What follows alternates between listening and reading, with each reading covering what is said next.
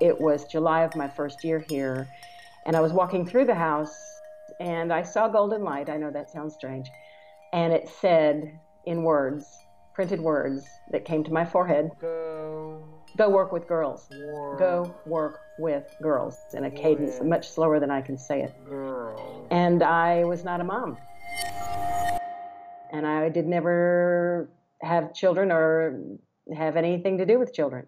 That's Robin Loving, who at the age of 51 sold her house in Texas and drove south to the Mexican border, crossed it, and continued another 9 hours to the colonial town of San Miguel de Allende to begin a new life. San Miguel de Allende is a famous town in Mexico. Lots of people go there to get married and for vacation. It's also a go-to place for celebrating the Mexican Independence Day. It's in the mountains and has beautiful spring-like weather year-round, art colonies and such. I know a lot of American expats retire there too. Yes, and that's why I went there with my wife Lori to find some of those Americans and ask how they were learning Spanish and, what was intriguing to me, what they were doing with their Spanish. That's how we found Robin Loving. And I thought it was passing strange that I should get a message. I had never received a message before, but I took it very seriously, and I went across the street to the senora that I knew I had seen there. I didn't know her name, and I said, "Pardon me, senora," in my best broken Spanglish. "I have this notion that I should be working with girls, and I don't know where there are girls except you've got one, a little girl in your family. Maybe I should take her for coffee and find out where the needs are with girls." I can't imagine what her neighbor thought. And she said, "Permission granted, now you owe me a favor." And I thought, what in the world? And she said, "You must go to Santa Julia." It was a casa hogar run by nuns. We met the madres in full battle dress habit. They said, "Come teach English." We started doing that. We saw bigger needs, and we continued. And it was a 7-year love affair with the girls, with the madres, and with the community support. We'll learn more about this story of a late-blooming bilingual, but first let me welcome you to America the Bilingual, a podcast and a movement to encourage bilingualism in America. I'm Steve Levine. And I'm Fernando Hernandez.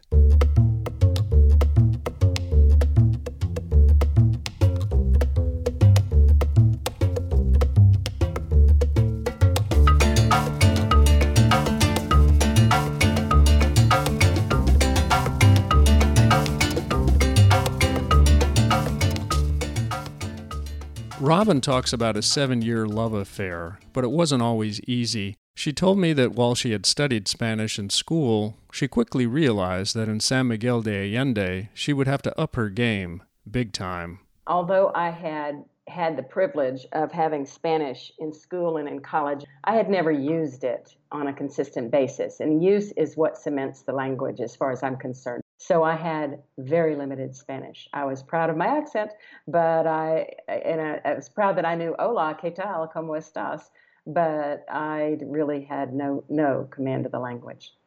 I immediately signed up with a tutor, and I went daily. She must have progressed rapidly with daily tutoring. And I came home every day and cried into my textbooks. Uh-oh. I like to push myself. I like to achieve quickly. And it wasn't coming quickly. I never remembered it coming quickly, but I remembered it coming as more fun. And sure enough, later on, I had a different tutor. He was a little more fun, a different tutor. He was a lot more fun. Even though the first tutor was very nice, lovely man, I continued to seek a lighter way to learn, and I eventually found that, and I'm very happy with those tutors who have helped me along the way. I asked Robin if she considered taking classes. I had the opportunity, certainly, to take classes. I heard wonderful things about classes. I have lots of friends who have taken classes, but I chose, since I already did have some kind of a similar accent, just to learn one-on-one from tutors that I had some individual confidence in. I didn't want to hear everybody else's mistakes. I was going to make enough of my own. So every day, Robin either went to her tutor or her tutor came to her home. I asked her what it cost. Each time it was about 100 pesos, which was anywhere from $10 to $5, depending on the exchange rate, so not much at all. At today's exchange rate, 100 pesos is about $5. What a bargain that is. With her daily tutoring and practicing her Spanish in the street, Robin began to make some progress. But then it was actual use when I was at the little girls' orphanage that cemented it. Using it on a daily basis, getting the idioms and getting the dichos, as they say, the sayings. Vale la pena, it's worth it. Or no vale la pena, no vale. I know from studying English that there is textbook English and then there's everyday English. A big difference. Robin found exactly the same thing in Mexico. So, for instance, you might say, would you like a glass of water? ¿Quieres agua? But that's not what is said around here. It's if they like you, it's ¿quieres una agüita? Do you want an agua, a little taste? I asked Robin if at some point she felt some triumph with her command of Spanish. Oh, gosh. The triumph for me, Steve, was getting these really conservative Catholic nuns to allow me to come in and find out what their true needs were, and for the little girls that they were caring for who had been abused and abandoned and worse. I mean, if you think what could be worse, think burnings and such. I mean, and to have these very conservative, very protective nuns allow me to come in and struggle with the language and identify needs and bring in only con tu permiso, señorita. They're all señoritas. But only with your permission, may I bring in someone who might be able to fix your washer, your roof, your toilet, con permiso. That's the triumph, is that the Spanish allowed me to help some people who really needed some help when this community had a huge capacity to help but needed to hear the story. So being bilingual was essential to that. What was Robin's background? Robin had her own public relations company in Austin and had 25 years' experience in persuading people. In San Miguel de Allende, she used her skills to write articles about Santa Julia, invite people in for tours, and generally get the word out. And did she help them raise funds too? She sure did. Over a period of 7 years, Robin helped them raise $1 million. Whoa, that's quite an impact, starting from just having a vision and walking across her street to chat with a neighbor. It is, but Robin says the expat community in San Miguel de Allende is all about contributing to San Miguel. There are more than 100 charitable organizations there begun by expats from the U.S., Canada, and other countries. Part of Robin's particular success is due to her outgoing nature. I'm a pretty friendly person. When I lived in Texas, I had a friend who said I was as friendly as a stray dog in a meat market. So I guess I just look approachable, and people stop me, even tourists, Mexican tourists, in the middle of the street as I'm walking along at a rapid clip, not looking like I'm dawdling or hoping to stop and help somebody. People stop me and say, what about this and what about that? I met Robin Loving by walking along the street and asking for directions. That's Jennifer Lawson, another American who went to San Miguel de Allende to work on her Spanish and perhaps to find something else, too. I asked Robin for directions to a gym, and that she then led me to the gym, and we had the conversation along the way. And when she told me about what she was doing, I was eager to learn more. Man, Robin wasn't kidding about being friendly and being a good PR person. And we made arrangements to get together for coffee. I think that Robin Loving is doing a fabulous job with her organization, Jóvenes Adelante. That's Spanish for Youngsters Forward. And that the work that she's doing in raising funds for scholarships for youth from the countryside in and around San Miguel is just terrific. I've had the opportunity to attend an event and speak at an event that Robin held with her board and other supporters, and to meet some of the young people who have benefited from this program. And who is Jennifer Lawson? Why did Robin ask her to speak? Jennifer Lawson is a retired executive who had a brilliant career at the Corporation for Public Broadcasting. She's certainly a role model for people young and old. She was just the kind of American I was looking to interview in San Miguel de Allende. One of my real desires upon retirement was to put more effort into becoming really fluent in Spanish.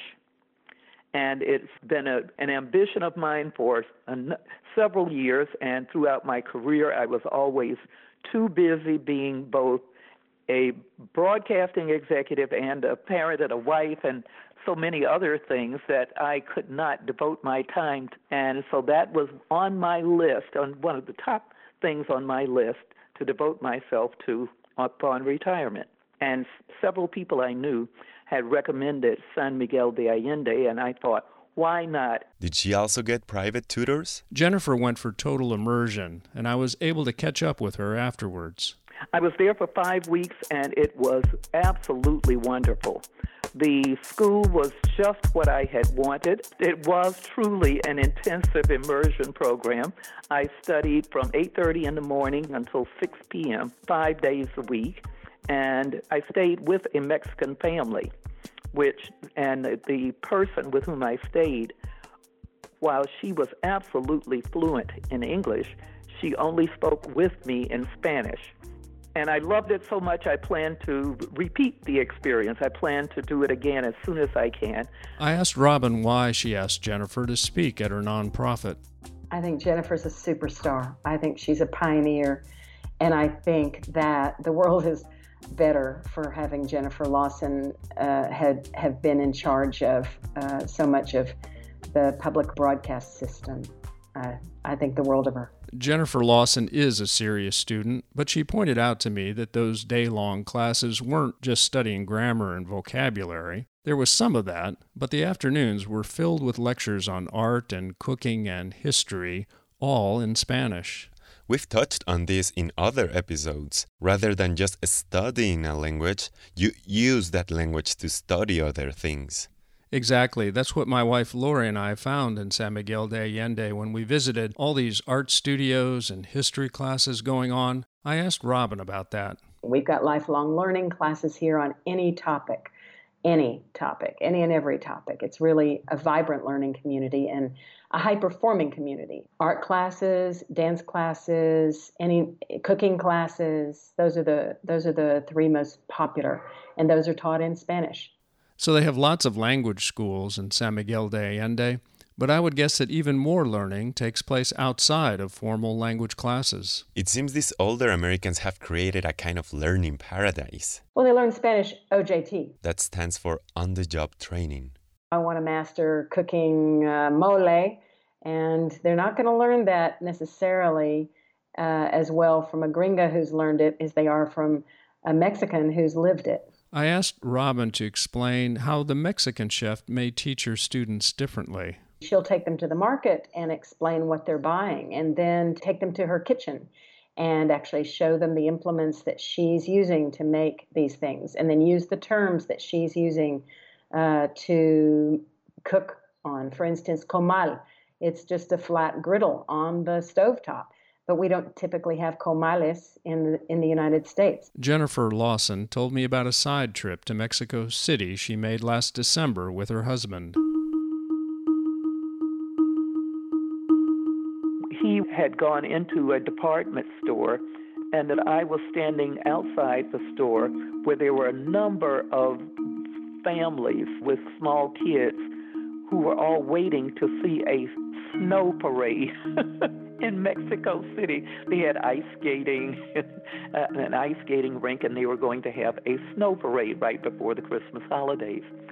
And this older Mexican man whose face, really looked like if you wanted to do the poster for the Diego Rivera Campesinos, this family looked, the part in that respect, real weather-beaten faces. And he was sitting down and offered me the space that he was sitting on. The good old Mexican chivalry.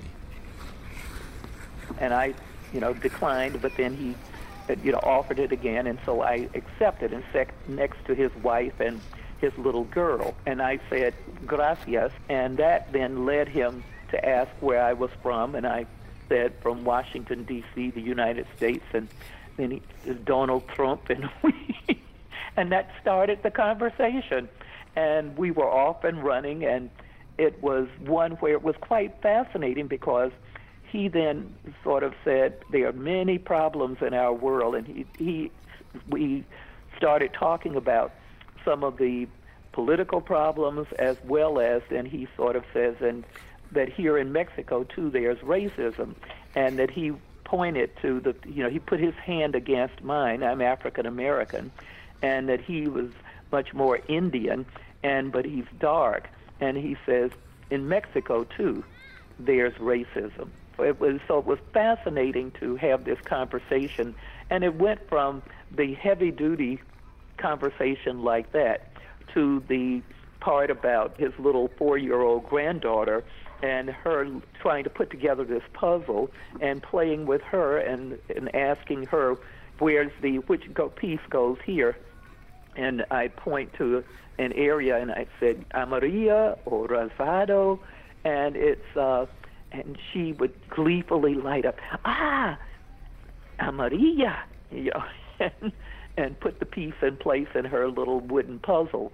But it was just this encounter with this family that would not have been possible without that sort of key of language. I asked Jennifer how she felt speaking Spanish in that situation. Oh, it felt wonderful. It makes me feel that I am more a citizen of the world than simply a citizen of the United States. I mean, I love being a citizen of the United States and very proud of that, but that it gives me sort of access to this bigger world too, and that I really enjoy that so much. Back in San Miguel, Lori and I heard a lot about the Warren Hardy School and went to sit in on a class. The students were mostly older adults. We thought the class was lighthearted, yet hardworking too. The Mexican teachers had us drill one another on the 100 most common Spanish verbs, conveniently printed on color-coded 3x5 cards. After class, we had a chance to sit down with the school's founder, Warren Hardy. My population is people that are 60, 70, 80. They're all lifelong learners, 100% of them. They're people that are at that age and still engaged in reading and learning and growth. Warren told us he started a language school back in the U.S. to help professional people learn Spanish, but sold it and came to San Miguel de Allende about 27 years ago. I asked him if his students in San Miguel differed from his students back in the States. A lot of lifelong learners stay home and never leave their homes, but this is an adventurous group of people who want to go abroad and experience other cultures and continue to grow. So there's a spirit of adventure. My particular student population are mainly retired professional people who have been engaged with people and in life for a long time. And so they just want to expand their horizons. How far do most of these Americans get with their Spanish? Most people get to the basic or intermediate level, at least at first. I do a lecture for International Living. That's a magazine dedicated to helping Americans retire overseas. And the title of the lecture that I give is called Spanish from the Heart. And the basic premise of that lecture is that if you just open up your heart and you smile and you use the courtesies, then immediately people will connect with you and your heart will open. I asked him if he often sees American expats get involved in the local community. Oh, all the time. I think it's a natural process. I think when people first come here, they're nervous. They learn enough to get by. They nest. They begin to build lives. They begin then to look for opportunities to serve or engage. And then suddenly a light goes on in their head and they go, man, I got to improve my Spanish. So they reappear at the school a couple years later, and they'll take a few courses and bump it up. I think it's an evolutionary process in the expat community where you're constantly engaging more and learning more. Steve, the Americans who come to study and live in San Miguel, would you say they are typical American retirees? I tend to think of people on golf courses or playing bridge. Well, I'm not an expert on that, but I found someone who is. There's an organization in America dedicated to redefining what retirement is all about. It's called Encore.org. I'm Ann McDougall, and I'm president of Encore.org. And the purpose of Encore? It's a national nonprofit based in California, whose mission, very simply, is to tap the experience and wisdom of older adults for the greater good. People are living longer, and a lot of those extra years are healthy years. What do we do with that dividend of talent and experience, and how can we apply that to make our communities better? Ann told me we need to alter our idea of retirement. We'd like to dissolve outdated notions of retirement. We don't mean there's anything wrong with retiring, but more and more people don't want to choose that path. Either they want to work or they need to work, or both. Part of the challenge, Ann explained, is that we are saddled with myths. But it's still a reality, which is pervasive ageism. And part of that is the notion that older people are rigid, they're not agile learners, they're technophobes, they're not comfortable with technology and just learning new ways. And so a lot of that is myth, but it's a pervasive myth. And what about the idea that older people can't learn languages? I would say that's nonsense. Some studies have shown that this myth that adults of any age, let alone older adults, are less equipped to learn languages just isn't true. They do learn languages differently than young children, but they can learn languages. And they also, importantly, if they want to learn a language, bring a discipline and a focus to the job like they do anything else. And so those are advantages that they bring to the table. We certainly saw discipline in Robin Loving and Jennifer Lawson. They typically don't have the advantages of young children who learn it more kind of reflexively and intuitively. But as far as mastering the language and using it efficiently and well, adults and older adults included are very capable of doing that. Fernando, I told Ann about our interviews in San Miguel de Allende with Robin Loving and Jennifer Lawson, how they were learning Spanish and what they were doing with it. Here's what Ann said. I also think that the whole notion of making our country more multilingual is a win for our country, for its people, for its students. And, that particularly now, when in many ways we as a country might be seen to be withdrawing from our place in the world as contributing global citizens, that having a language, or at least trying to speak another language, is a part of the antidote.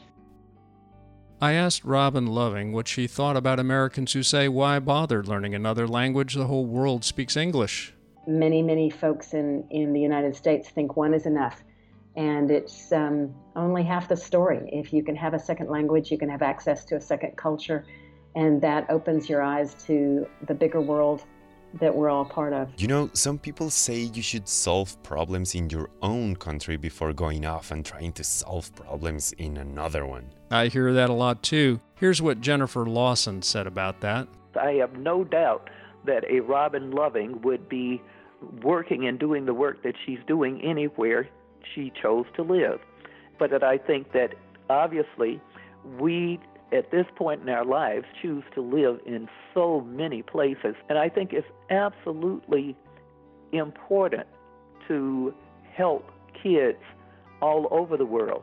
That when we help a child in Mexico or a child in Somalia, then I think that we are helping to create a more peaceful world for all of our children, everywhere. I asked her about the border wall that Donald Trump wants to build.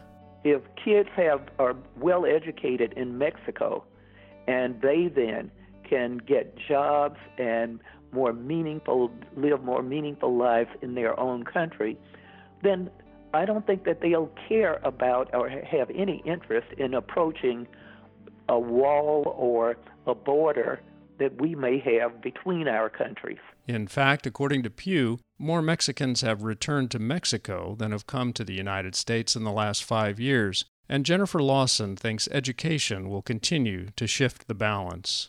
And that we will want them as skilled workers. We'll be welcoming them and inviting them to be our guest. Because who knows which child Robin Loving is helping who might be the next Einstein or Marie Curie. We don't know who these kids are.